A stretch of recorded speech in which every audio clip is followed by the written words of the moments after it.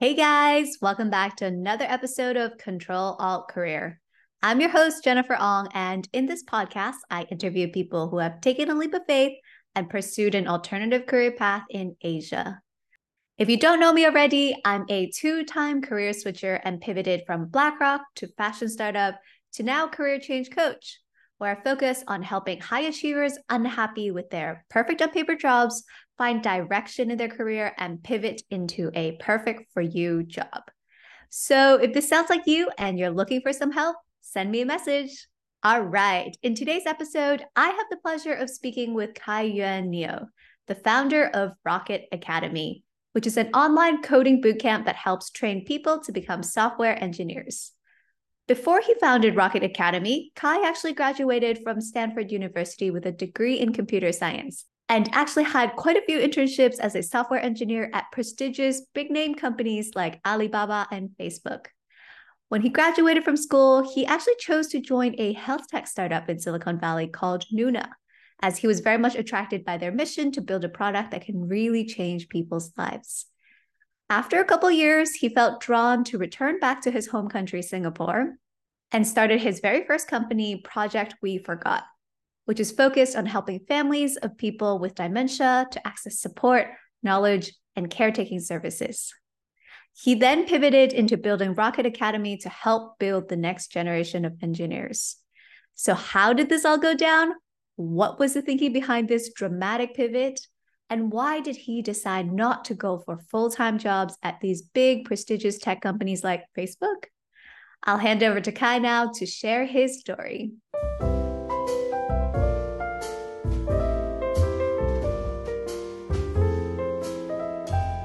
Welcome, Kai. Super Thank excited you. to have you on the podcast today.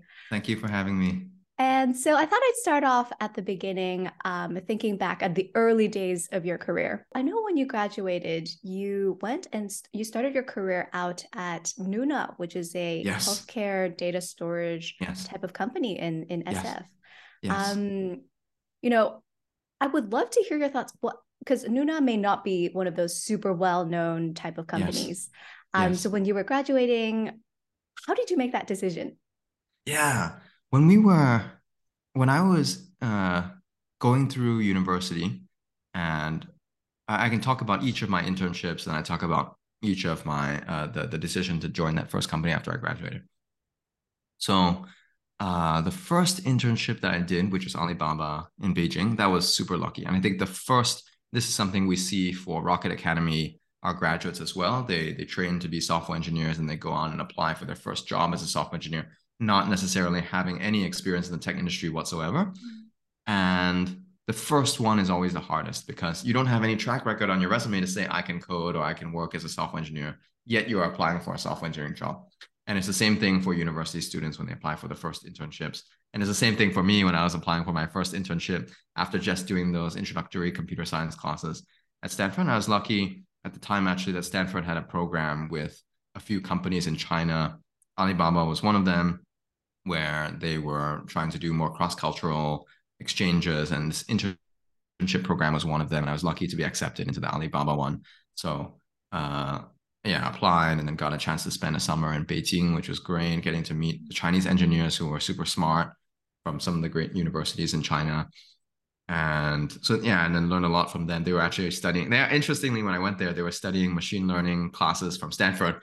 So some of the engineers there were like watching the videos and doing the homework as well, which is interesting. I think now China's caught up and it's probably, where it's the other way around. But at the time, that was interesting to have that sharing and learning from them. And so that was a great summer, but I felt like I wanted to work in Silicon Valley after that. And so during that following school year, I applied and was accepted to internship at Facebook. And this was in their California Menlo Park office, which is a great experience. I think both of those summers, both at Alibaba and Facebook, I felt like I was thrown into the deep end because despite taking the computer science classes at Stanford, I still felt like I didn't know the practical engineering techniques that I needed to succeed as a software engineer in these roles. So super lucky to have mentors and friends at these places that I went who were patient and were able to guide me. And after that first internship at Facebook, I actually had a so this is wow, there's a lot to dig up here. But I actually had um thoughts that maybe I wanted to go into business. I had joined the business fraternity and Mm. because I felt like my goal was to build products, and that's why I wanted to study engineering. But I realized that building products was not just the engineering, it was also the business side of things, being able to launch it, go to market it, sell it. And so I had some thoughts between after that internship at Facebook that maybe I wanted to do management consulting Oh, because wow. I thought that maybe I should learn more about the business side of things so that I can, I generally can code, but maybe I want to balance out my skill set more. Mm. But turns out I didn't get into maybe I didn't prepare enough for those case interviews, but I didn't get the jobs that I had applied for in management consulting. And so I was thinking about, hey, what I wanted to do next. And actually, the opportunity came up. I got a return offer that summer from Facebook to go to their New York office, which is where my sister was living at the time. And I had never lived in New York before. And I thought that, okay, I received some advice around that time that, hey, if you want to work in tech, they recommended staying technical for as long as possible, because I don't know, I guess the technology is always changing, as we can see now with the AI Mm. trends. And they're saying, hey, you want to stay technical as long as possible because that will give you leverage in the future. Like if you ever need to go back to a technical role, you're managing a technical team. And so I decided actually to go back to Facebook, but in a different office, working on a different team. Ended up working on the iOS team the second summer in New York, which was an amazing experience. Some of the best engineers I've ever met. I felt more comfortable learning things, although I still felt like it was my third internship, and I still felt like I was being thrown into the deep end. Like I don't know, because I was on a new team working on new technologies, iOS at the time, you working in Xcode, and I And still felt like, I actually think that that's so interesting because I think so many people would think that like, oh, if I go back to school, I'll be well equipped for the workforce or like this new job that wow, I'm going to go into. And you it was not the realize that case. actually, yes, you learn so much of it on the job. And what you learn in school may Yes, give you the basic tools necessary to yes. then learn what you need to learn at the job Even itself. after 4 years or even 5 years for me of computer science education in university at Stanford, no less, I felt like I was thrown into the deep end And that's and so had to learn so many things. incredible to And hear from you. Yeah. these are not academic things that I was trying to learn. It was relatively simple things like when you see an error message, how do you work backward to figure out what the problem was still working on my debugging thought process and strategies in that third internship, right? And so after that internship, there were a couple things that happened. And so we were talking about the transition from working at Facebook to working at Nuna. There are a couple things that happened. One, which I need to point out up front, is that I did not get a full-time return offer after the second internship. And that is, I was very disappointed at the time because I felt like I'd worked really hard for it. And part of it was personal things that came up during the first and second internship. But I'm not going to go into delve into those details. But the bottom line is that I didn't get a return offer. And my manager was supportive. He said that he had actually recommended me, but the overall team had not decided to follow through. And uh, in a way, in several ways, I think it was a blessing in disguise. One is because I actually had not intended to go back to Facebook after I graduated, even if I did get a return offer. I had been thinking I wanted to join a smaller company to get a sense of how the business works more broadly. I wanted to, because I knew that I wanted to build products of my own, and I knew that required a well-rounded skill set. So I wanted to join a startup to get more exposure to that. And during that year after the internship, as I was looking around at the different opportunities, I a few of my I'd been at Stanford for 5 years because I stayed around to do an internship. Sorry, to do a master's program. And several of my friends had left Stanford after the undergraduate program after 4 years. And several of them had joined this company called Nuna. These are my friends in computer science who I respected a lot, who were better at coding than me and were always like more advanced than. And so one of them was my close friend, and he mentioned that they were hiring at their company called Nuna for entry level engineers. And at the time, I must set this context. At the time, there was this, I think, quite prevalent mentality among the computer science graduates at Stanford that I think is And we must also keep in mind that time, 2014, 2015, was a very boomy period in Silicon Valley. So the companies were all growing. There's a lot of investment coming in. Snapchat had just gone from zero to hero from 2013, and they were just like taking off. And at the time, there was this mentality that the big companies will always be there. And so if you want to apply for a job at these big companies, and keep in mind that these big companies, the FANG companies, they employ way more people in the US than they do in places like Singapore and even Asia, and especially on the engineering side. And so there wasn't a sense of there was actually a sense of abundance mindset. Not like in Singapore, it's like, oh, okay, if you get into the FANG company, it's like, wow, super special because they're only hiring very, very few roles here. But over there, especially at the time, there was a sense that, wow, everybody is working at these FANG companies. They're so huge and they're hiring so many people.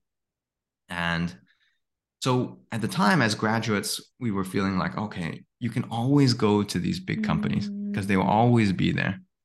Since we're young and we want to make a change, why don't we try our hand at joining startups that have the potential to get huge? And then you can also, there's this also potential, if the startup works out really well, then you have all these glamorous stories of the early employees getting good exits and outcomes and all that stuff. And that's actually what happened with our friends who joined Snapchat, with some of our friends who joined the early years of Snapchat. Yeah. It was interesting because among some of my friends when we were graduating, we had this joke among us.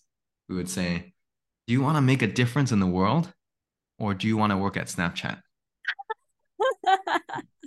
Because, as we know, Snapchat makes these disappearing photos and they're super popular. Of course, they're worth billions of dollars now. Obviously, they're making a huge difference in the world.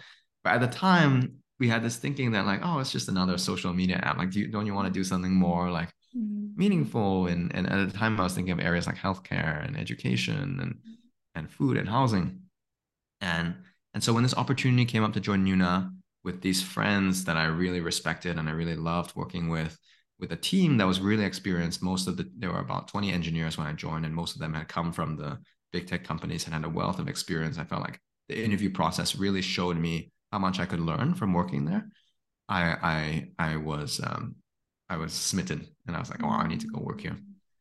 And so the team was great. Learned a lot from them. I That's worked there fascinating. And I think your decision there was a lot of where can I learn the most in the shortest amount of time? Yes. And where can I join a company where I really respect the people working It came down there? to three things for me.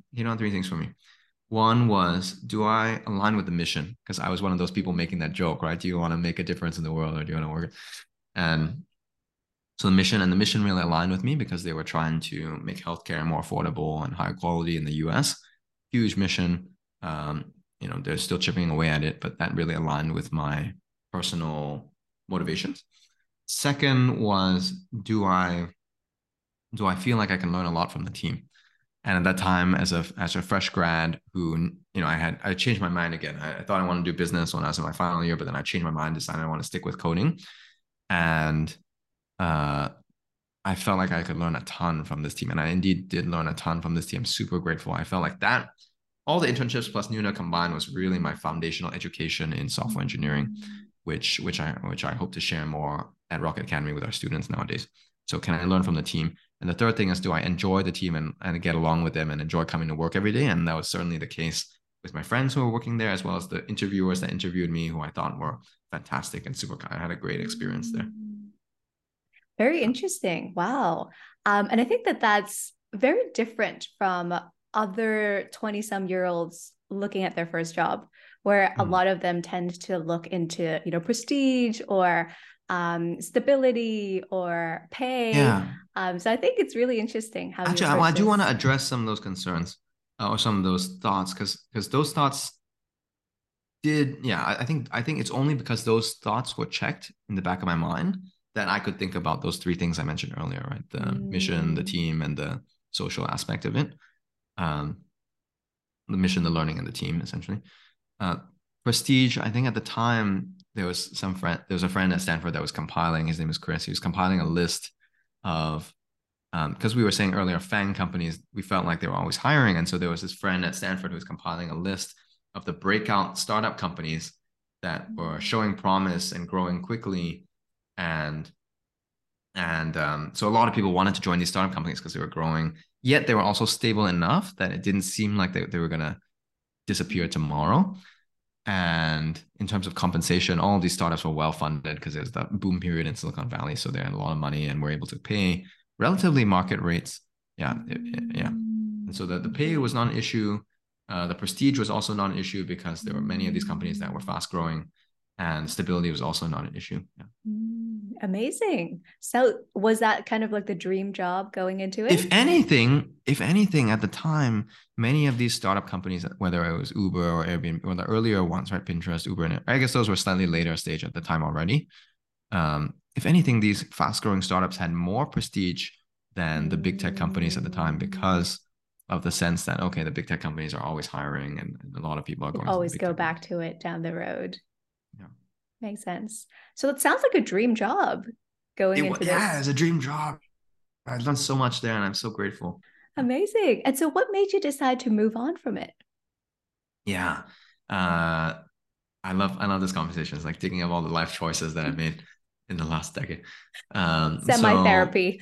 yeah, after about a year working at Nuna, I felt an itch, and the itch came from the fact, partially from the fact that I learned so. I felt like the team had supported me so well at Nuna, and I had learned so much that I was thinking, okay, what's next for me? And it it was more of a um, personal thing decision than anything. It was um, when I had finished national service in Singapore and I had gone to university at Stanford. The first week at Stanford, we had this reflection with our freshman friends. We went out to this central part of campus and we did this exercise called hopes and dreams. And everyone went around the circle sharing their hopes and dreams for their time at Stanford. And everyone had great things to share. I really loved that activity. And the thing that I shared at the time, and I only realized this when I was doing the exercise, was that I hoped that I didn't lose touch with Singapore because I felt like I'd been a Singapore citizen and my whole life, my family, whole family, extended family is Singaporean, but I had never lived in Singapore other than national service. And, and doing national service gave me a taste of it, but I still felt like, wow, there's so much about Singapore that I feel like I need to know for my own personal identity reasons. And so I had set an internal expectation for myself that within 2 to 4 years after graduating, I knew I wanted to work in Silicon Valley, but I set an expectation that within 2 to 4 years, I might want to move back to Singapore and get to know Singapore better. And after about a year after graduating, working at Newton, I was like, oh, maybe the time is coming because I felt like I felt more independent as a software engineer at the time than I had ever felt in my internships and even coming out of university. And I felt like, okay, now might actually be the time where I consider going back to Singapore because I know I can code. I know I can be a software engineer.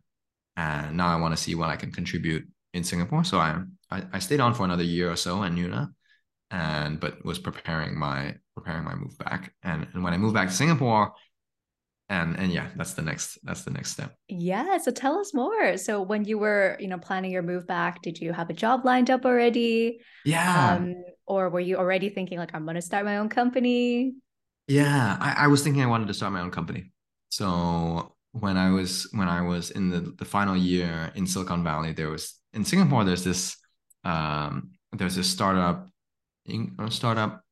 what do you call it? I would say startup ecosystem partner called Block 71. They're based at Ayaraja. They also co-run a few incubators, etc. But they provide office space and startup support in Singapore, Jakarta, and San Francisco at the time. And I think they may be even in Vietnam now, if I'm not wrong. But at that time, they had this nice office in San Francisco, very close to where I lived and worked. And it was open to Singaporeans who are working on startups to go and work there, just like work out of that space, which was amazing opportunity.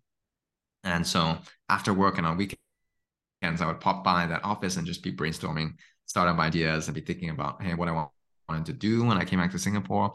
At the time, this was 2017. I didn't find companies in Singapore that I was particularly excited about working at as a software engineer at the time. And I thought that, okay, several of my friends have started companies in Silicon Valley. I'm moving back to Singapore. I felt like Singapore and Southeast Asia were growing in terms of their digital economies. And I felt like there must be opportunity for me to apply my software experience to build software products that are helpful for the community in Singapore or Southeast Asia. And I had a hypothesis at the time to build something in healthcare. The initial idea was to build something like Google Docs for healthcare, for our families to manage the care for older adults with chronic conditions.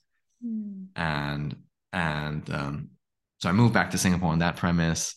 And then there's this long startup journey that I don't have to go into all the details right now. But long story short, that initial healthcare idea didn't work out. We pivoted a few times. Ended up it's called Project We Forgot. And for the most of that time, I was working with a friend called Melissa on this company called Project We Forgot that was building communities for families with loved ones with dementia.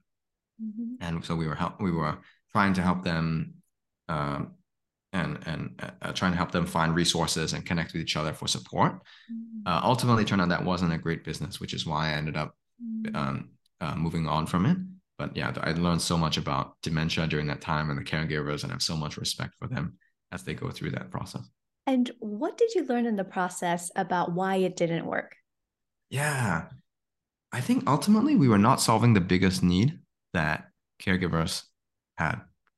And the biggest need that caregivers of people with dementia have, to my understanding, is actually physical support, physical care, physical respite care and support.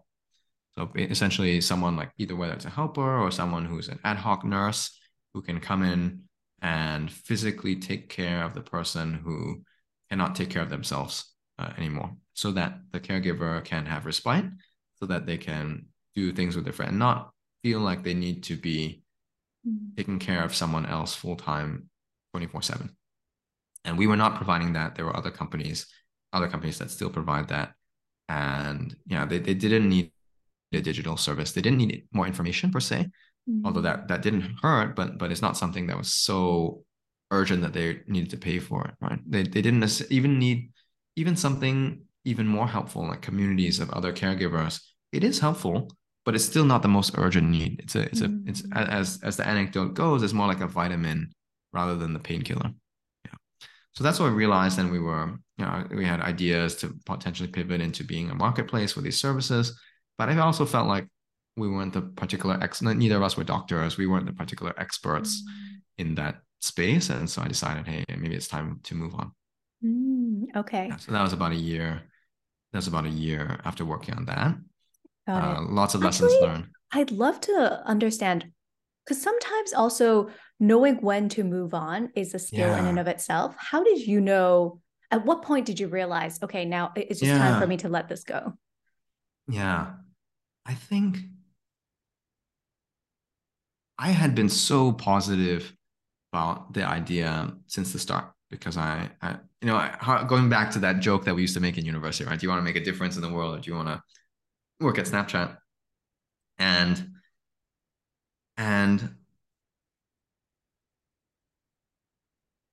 I had felt like we were really digging deep into real um, problems that we had, that our community had, right? Like taking care of someone with dementia is no small feat, or no, it's actually really challenging, because at the same time you love them because they raised you, but at the same time their needs are so great that you really need support to take care of them, and and so I had been super motivated throughout the whole time, and we were looking at ways in which we can monetize. Initially, we thought that, okay, we'd build a large community and monetize based on ads, but we never ended up building a community that was large enough, probably because we were not solving the most pressing need that these caregivers had. And I think about a year into it, it was partially a time factor. It's partially like, okay, we've been working on this for a year.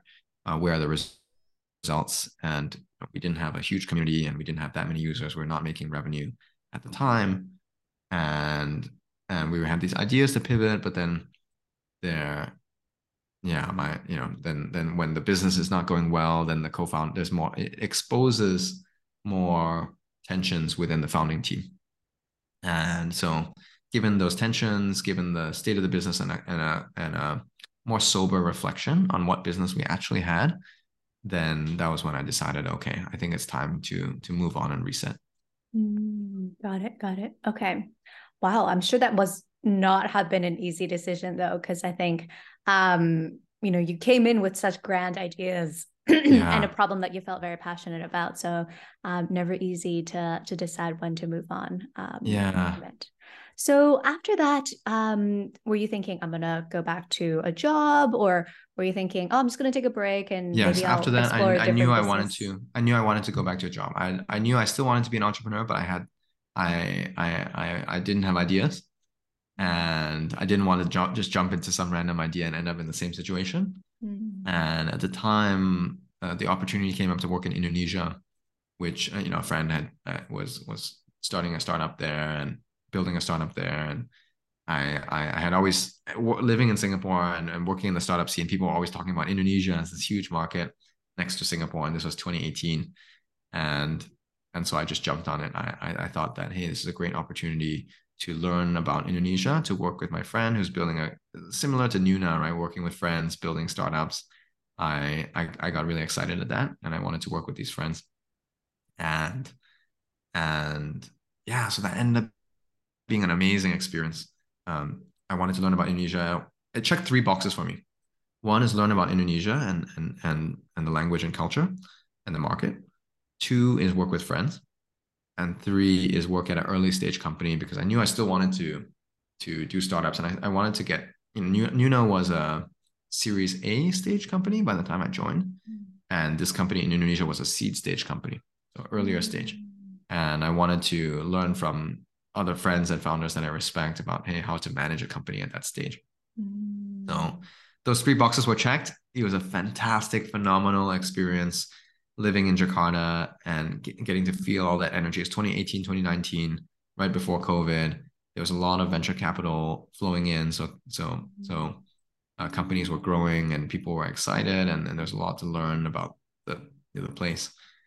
So Yeah, at and that the was back of your mind at that time, you were still thinking down the road, I'm still going to build a business. So let me go learn how to build a business by working at a seed stage yes, startup. and I didn't know how long I wanted to stay. Mm. I thought that, hey, if this company is growing well, I would love to stay. Uh, and after about a year into it, I felt like, okay, if I am, yeah, after about a year into it, I felt like, okay, the company was facing some headwinds at the time in terms of growth. Of course, they've overcome them now, and they're now continuing to grow. But I felt like the engineering was relatively stable, and I wasn't able to contribute as much on the business side at the time. So I felt like, okay, maybe it's time for me to come out and explore ideas of my own again. Uh, Mm. and so that was after about a year working at Danachita. It was a great experience. And so I spent a few months after that actually talking to founders, talking to investors, still in Indonesia. My intention was to build a new business in Indonesia. So I had Ah. stayed there. I had continued taking Bahasa classes. I had gone and met other people in the ecosystem, which actually was a great investment because many of those friends and investors ended up investing in Rocket Academy when we started that, even though it was in Singapore. But yeah, that was another discovery phase, and yeah, after roughly 6 months of ideation and brainstorming, and I stumbled upon the idea for Rocket Academy. Mm. My intention at the time when I left Danchita was not to go into education. I had not thought that. Oh. I had actually been looking at areas like logistics and e-commerce, because those were booming in 2019 in Indonesia, and there's a lot of capital flowing into those areas. But I always felt like I needed a co-founder who really understood those markets and even Indonesia better than me to be the CEO, and I would be the tech person. But I never found that right combination, that co-founder. Mm. And with the co-founder, there's so many ways in which there's so many boxes to check that it's really difficult to find the right person. And when I stumbled upon the idea for Rocket Academy, a lot of things clicked for me.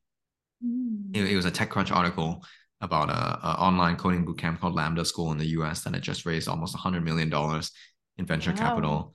And I was thinking, wow, nobody's doing this in Southeast Asia at the time. And at my background as a software engineer, tech guy who enjoys teaching, I felt like it was a really good fit. And I felt like the market had a demand for this because companies found it really hard to find enough good software engineers to hire to build their tech products. And I felt like existing schools, whether universities or boot camps, were not producing sufficient numbers of people at the right quality to fill this demand. And so hence I got started on Rocket, and it's been the journey since then. Wow, that's incredible. I'm interrupting my very own episode to let you guys know about my career coaching program that's designed to help you go from lost and frustrated with your corporate job to living and crushing it in your dream career. So if you're feeling unfulfilled, despite having that perfect, prestigious, high paying job, or if you're someone who's great at chasing and acing other people's dreams but have no idea what your own dreams and goals are, well, today you're in luck. I'm sharing my 3-step framework to help you find your passion and get career clarity. If that sounds like something you would want, check out today's show notes to download the free guide now. All right, back to the episode. And I guess, how did you get started with Rocket? Like, you had this idea that you're going to build this boot camp. How did you take it from like an idea into like the first customer? Were you like, yeah, Yeah, and at that point in time, I know you were based in Indonesia. So were you thinking, oh, yeah. maybe I'll build it in Indonesia, or were you already thinking, oh, maybe Singapore is the right market, time for me to Mm-hmm. go back to Singapore? Yeah, I very quickly decided that Singapore was the right market. One, because my yeah, my fiance at the time was also moving back to Singapore. She's Singaporean, but was working in Bangkok. I was moving back to Singapore. So one, that was one reason, the family reason. Um, the second reason was that I felt like Singapore would be an easier place for me to get started with something like Rocket Academy because I would be able to teach more fully in English. The and generally the ability to pay Singapore is higher. So with fewer students, I would still be able to generate more revenue in that sense. And so I ended up getting started in Singapore and have stayed in Singapore actually since then. So most of 95% of Rocket Academy students right now are Singaporean in Singapore. And yeah, we're currently looking at expanding to Hong Kong as well. So haven't gone out to Indonesia yet for Rocket Academy. Hopefully in the future that's something we'll do. Uh yeah, and to your earlier question about getting our first customer, so I knew that I wanted to do it in Singapore. We moved back to Singapore, and that was actually that's a great question because the first wall that I faced when I started, I was like, oh, okay, how do we now that we have this idea, we've done the desktop research about the market, and we know we want to do it. How do we get our first customer? And so put up a website, use Squarespace, set up a website. At the time, I was super green on entrepreneurship. I mean, I guess there's still so many things to learn, but I didn't know much about advertising. And in fact, I didn't even think about advertising at the time. I just reached out to personal networks, to the friends that I had made in Singapore through the last few years working in startups. And I asked people, hey, do you know anyone who wants to learn coding and is interested in this? And just through I guess you call it aggressive outreach at the time, 3 students signed up Ah, and amazing. and those became our initial students, and I'm so grateful to them because they took a chance on us when we were still still starting. And was And it one just of you teaching and everything, doing it was everything? me. I think I was lucky also at the time that there were several Singaporeans that had heard about us, whether through LinkedIn or friends of friends, and then they wanted to support.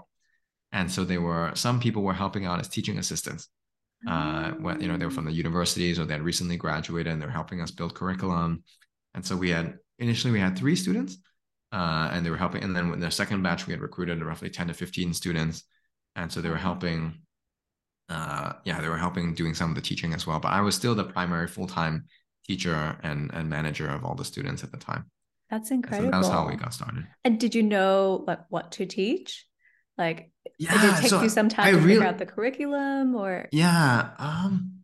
Interestingly, it wasn't that hard to figure out what to teach because one, I had examples of similar, I knew we wanted to be a coding bootcamp like the school that I had that inspired me.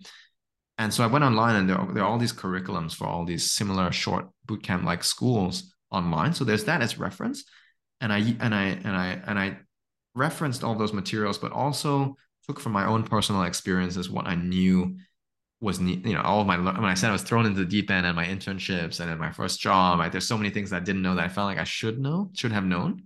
And those were all the things that I included in the curriculum, whether it's about version control or about debugging techniques or about testing or about how to structure your code, how to, yeah, all of these practical techniques that I felt like were not taught in university.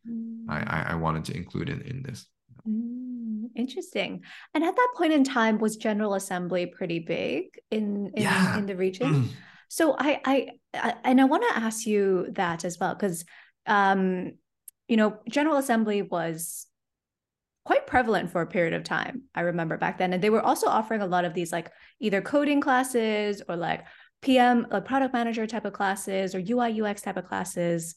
Yes. And was that around the same time as when you got started with Rocket, when they were around? Yes. And so were you worried at that point in time? Were you like, hey, I'm coming up against like a big beast who has presence globally? Yeah. I think General Assembly has been doing a great job, and they've been a brand for the last 10, almost 15 years now, I guess 12 years since they started in the US. And I think they came to Singapore when they were in 2015 or 2016, and have been, I think the Singapore government wanted them to help upskill talent in Singapore. And honestly, at the time when I started Rocket Academy, I wasn't thinking about General Assembly too much. Um, and I'll tell you why, when we first started, because this model that we were modeling ourselves after in the US had a slightly different model in the sense that it was pay after you get a job, and uh, um, it was a longer course. It was online, and so pay after you get a job, more comprehensive, and it was online. And so there were some differentiating factors with General Assembly that made it not necessarily well, I'm sure our students thought about it. But I think at the time I was just so focused on getting the initial students and making sure we serve them well that I wasn't thinking too much about the competition. I think eventually it became clearer that, oh, actually the value prop is similar in the sense that, okay, you come to whether it's General Assembly or Rocket Academy or other schools, the value prop is still you do this course and you get a job as a software engineer afterward. And I was fully convinced at that time, and I still am, that we can offer a better experience and a more comprehensive experience and a more valuable experience for our students. At the time, the value prop was there's incentive alignment, right? You pay after you get a job. We don't do that anymore because it's difficult to collect money after people graduate.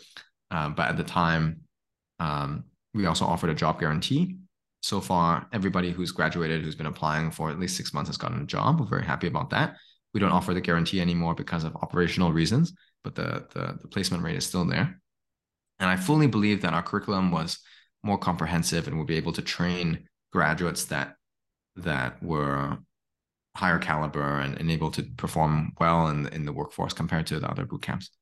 Which is why I even decided to start Rocket Academy in the first place, because I thought that we could do a better job in terms of the training as well as the community aspect of building this school and brand. Yeah. Amazing. So let's dive a little bit into kind of like marketing and growth, because I think getting customers is always the hard part. Yes. So for you guys, it started off with word of mouth and, you tapping into your own network and just seeing if there was anyone interested. What was the next stage of growth after that? What were some things that really worked well for you guys? Yeah.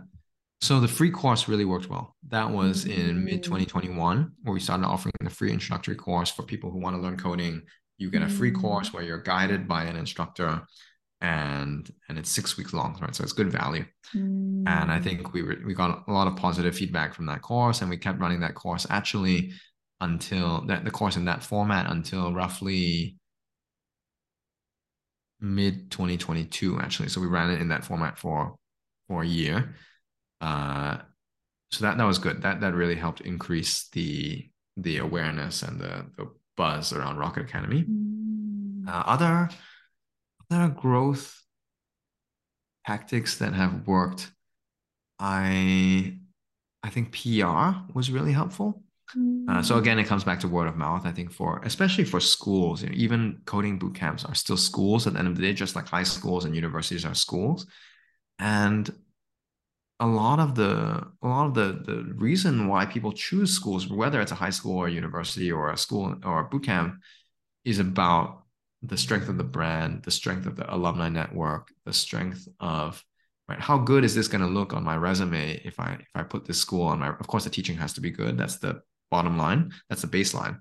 But beyond the teaching, it's really about the brand. And so the word of mouth is super important because if people are saying that, hey, this is a great school, then other people will be more inclined to join. And so it took us some time to build that up. The free course was one way to grow that. And we're still offering a free introductory coding course for that reason. So people can try it out and have a good experience. The the second thing was, yeah, I think it was PR around our fundraise. So a lot more people heard about us and they're willing to try us out. I think more recently, the government subsidy, the 70 to 90% government subsidy has helped a lot. So people are, Mm. especially Singaporeans are looking on the government websites, looking for what courses are subsidized by this and make their choice Mm. based on that. So that has really helped us in terms of getting the word out. And last but not least, I think the community is huge. Mm. And by community, I don't just mean the student community. I also mean the alumni community, the community of employers that are now part of Rocket Academy's broader community, and all these advocates. We want to keep engaging them, want to keep offering value to them, and all these advocates are the ones that help spread Rocket Academy's brand and reputation. Mm. So yeah, those are and of course we still do some advertising so long as it's cost effective. Mm. But the primary levers are the ones that I mentioned earlier. Mm. But in those early days, I think that's where a lot of people struggle with, is how do you get people to even know about this free course in the early days? Yeah, LinkedIn was Mm. one of the main channels that this got started in. Yeah, Mm. so it was almost like magic. It was like I posted on LinkedIn and suddenly people started coming. Mm. Um, but that wasn't all of it. I think we also were experimenting. At the time, yeah, we were also running some ads at the time. But I think, Mm. yeah, majority of it came in through word of mouth. Mm.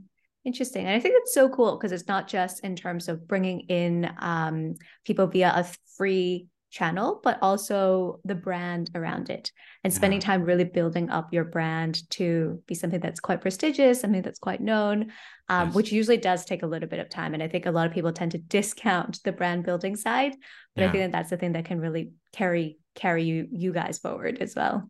Yeah, and I'm so grateful for my team. And we have a great team who's working on growth now, and yeah, we're working on not just the short-term projects with advertising and the community stuff, but also the longer-term projects with SEO and Mm. building up our brand muscle, not just in Singapore but overseas as well. So I was browsing your website before this, and I saw that for the boot camp, you guys charge 8K for it, right? Yes, yes, And was that something you guys started out at? Because that sounds like a lot of money, yes. It is not a for an small average, investment. yeah, for an average Singaporean. So I wanted to ask you, how did you convince people, Hmm. to part ways with their Yeah. Well, the money? average salaries of the students graduating from bootcamp is around 5K Mm. after they graduate. And it's Mm. only been going up in recent years. Of course, now there's the recession, but until now it's still been around that range. Mm. And so if you think about it, you're doing this course and you're It's like getting 2 into a months. job. Yeah, within 2 months you'll be able to make it back, and the career growth opportunity is essentially limitless because software engineering and tech companies are going to continue to grow. I know now there's a short-term recession, but in the coming years, it's only going to continue to grow. And the opportunities for someone who is in this space are only going to continue to grow. So I think it's a no-brainer to invest in this and to go for this longer term thing, especially given the track record of Rocket Academy's graduates. All of them who've applied have succeeded in getting these jobs. Mm. And I know when we were talking at the beginning, before we started recording the podcast, you were talking about funnels. Yes. So was that part of the process where you were like, okay, people are maybe hesitating to pay 8K upfront because they don't know us that well yet. So let's maybe build up a funnel to lead them to that? Oh yeah, absolutely. So, people don't just show up one day and like, oh, here's 8K. It's the Yeah. first day they've heard about you. I think it's a long, especially when you're thinking about joining a course that is not just a decent amount of money, which is 8K, but it's also either 4 months or 8 months of your time that you are investing into changing your career. And so that's where the introductory courses are super important at Rocket Academy. So we have a free introductory coding course for people who haven't done coding before to even just see if they enjoy it before they even decide to do something like a bootcamp. And for those who are more serious about it, we have a paid version of the introductory course, which is guided by an instructor and in a small group, so you get personalized attention. And Oh, the free one has no, is like the free one is self-guided. self-serve. Yeah, the free one is self-guided. And then there's a paid version of the introductory course, which is guided. And we charge that essentially at cost to cover our costs and for people to get a more high quality or more hands-on experience with the introductory course. And yeah, so these are our funnels for having people essentially, it's almost like a free trial, or it's almost like a low cost trial to see if coding and Rocket Academy is right for you before they decide to join the bootcamp. Yeah, amazing. And I know you also mentioned you guys are expanding into other locations. Yes, we're expanding to Hong Kong. We're also doing some exploration in Malaysia right now. Hmm. And so And what yeah, made you guys decide to expand outside of Singapore? yeah. Well, I mean, I think many of us will know that Singapore is a limited market. We're a small city state, and so expanding out of Singapore was inevitable for a company that wants to grow. And for Rocket Academy specifically, we want to be both global and local. We teach online, but the local community is still super important. People want to feel like they're part of a community of alumni that is going to help them throughout their careers. And so many of the software and tech opportunities are still, they're still local. And so we want to be deliberate about our expansion. We want to go city to city at a time and build up a base of community that people can feel a part of in every city that we go to. And the first city that we've chosen to go with is Hong Kong. One, because I grew up in Hong Kong and have some familiarity with the market, but also because we believe that the tech market there, while nascent, is hungry for talent, and we believe we can make an impact there. Definitely. So, moving on to the last part of the interview, which is a little bit more personal. Yes. One question I do ask all of my guests is, in the Western world, they always say, follow your dreams, follow your passion, and eventually the money will come. But in Asia, I think the mindset is very much like, let's do something practical. Let's pick a career path that is very lucrative. Yes. And you can spend, time on the side doing the things that you love. Yes. So since you've, spent time in both, a more westernized environment in the US and also in Asia, where is your head at around this? Yeah. I would say both points of view have merit, right? Both the point of view that follow your passion and you do well, and then both the point of view that and the other point of view, which is that do something practical. I honestly I'm leaning more toward the Western one. Yeah. Hmm. And it's difficult for me to it's difficult for me to say this because I'm the one who did the practical thing, right? Like I studied computer science and I have this safety net of working as a software engineer. But at the same time, after working and seeing people who are in the work, many friends who are in the workforce who maybe not as happy with their current jobs or their current work, it's hard to be. Hmm, Yeah, I mean, we all need to find, of course, we need, the bottom line is we need to feed ourselves and feed our families and pay the bills. So there's that. But I think that no matter what people are doing, if they are good at it, they can make a living doing it. And one really great way to be good at something is to be passionate about it. Because if you're passionate about it and you're curious about it, you will keep learning and keep growing in that area and you will not stop. Uh, and I'll give you an example. I have a friend in Hong Kong. He's a close friend. We used to play music together, and he studied computer science and music in university. And when he graduated, he decided to go into music in Hong Kong. He decided to go be a music producer, Oh, and it's very uncommon and it's yeah. very difficult because it's not a very traditional. There's not a very clear career path for that. Yeah, and he spent the last years and he's perfected his craft and he's now over time he's built his reputation working with some of the best musicians and artists in Hong Kong and China and to produce music that and he's won awards for like the best songs and the best production Wow. and and there are so many more examples of that, whether it's musicians or athletes or artists or people who are doing entrepreneurship or people who are building communities. And it's inspiring. It's inspiring because they love it and they've just shown how much dedication they have to that particular thing, and they've made a living and business around it. And it's difficult. So I'd say the reason why I say both points of view have merit is because it's not one or the other is not for everyone, Mm. right? I think in order to follow your passion and make a living out of it, you have to really be dedicated and really, really, really love that thing. And like when you care about, you just know. Like for me, I know I want to build business and now I want to do education, entrepreneurship, and it's just like I'm gonna follow through with this. But for others who I think might waver or are not sure, I think it's probably easier and safer to stick to the traditional paths of jobs or vocations where you know there's going to be a stable job. Yeah. Yeah. Makes sense. I love that. I love that answer. And I think it's also your tolerance for pain and uncertainty. How long can you go through those years of uncertainty before you get to that outcome? Yeah. And I think sometimes it's hard. for a lot of people also, there's also the financial, for everyone, there's the financial consideration, right? And Exactly. so it is truly a privilege to be able to follow your passion and do that without having to worry about supporting your family per se Exactly. or those kinds of things. So I also recognize that is a privilege to be able to do that. Exactly. Cool. And any parting words as we wrap up today's episode? Any advice that you want to share with people who are thinking about becoming an entrepreneur, thinking about quitting their job to start their own company? Anything Yeah. that you wish you knew earlier on? Yeah. Well, I guess one of my final words is I hope that, um, you know, we always say that the best learning happens on the job. And I think that's absolutely true with entrepreneurship. Every single entrepreneur I've talked to has said that they do it. And so I hope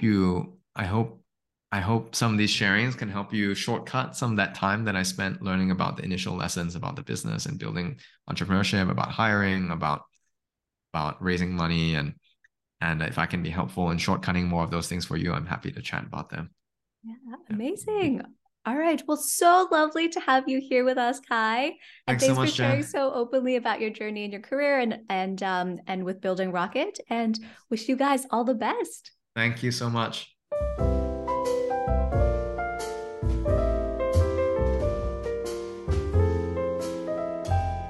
And there you have it, my conversation with Kai.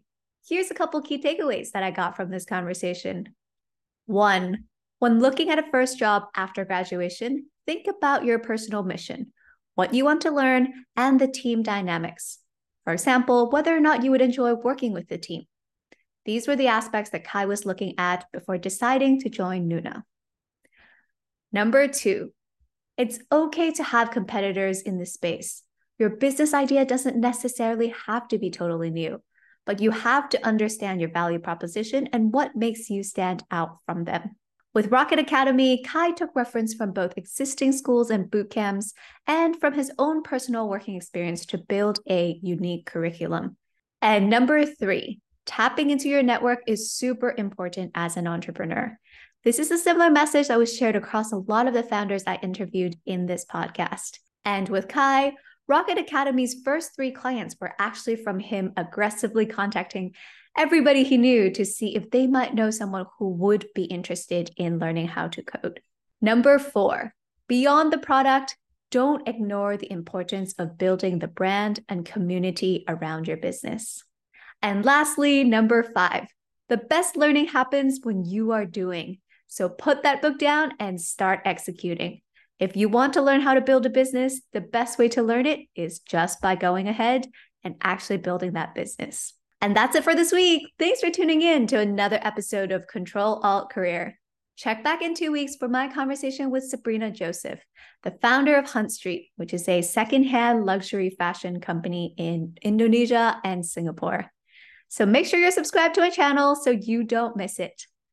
And if you liked today's episode, I'd so appreciate it if you can leave me a rating or a review wherever you get your podcasts. And share this with a friend who maybe isn't so happy with their corporate job and need a little extra inspiration. Thanks so much for tuning in, guys. I'll see you guys back here in 2 weeks.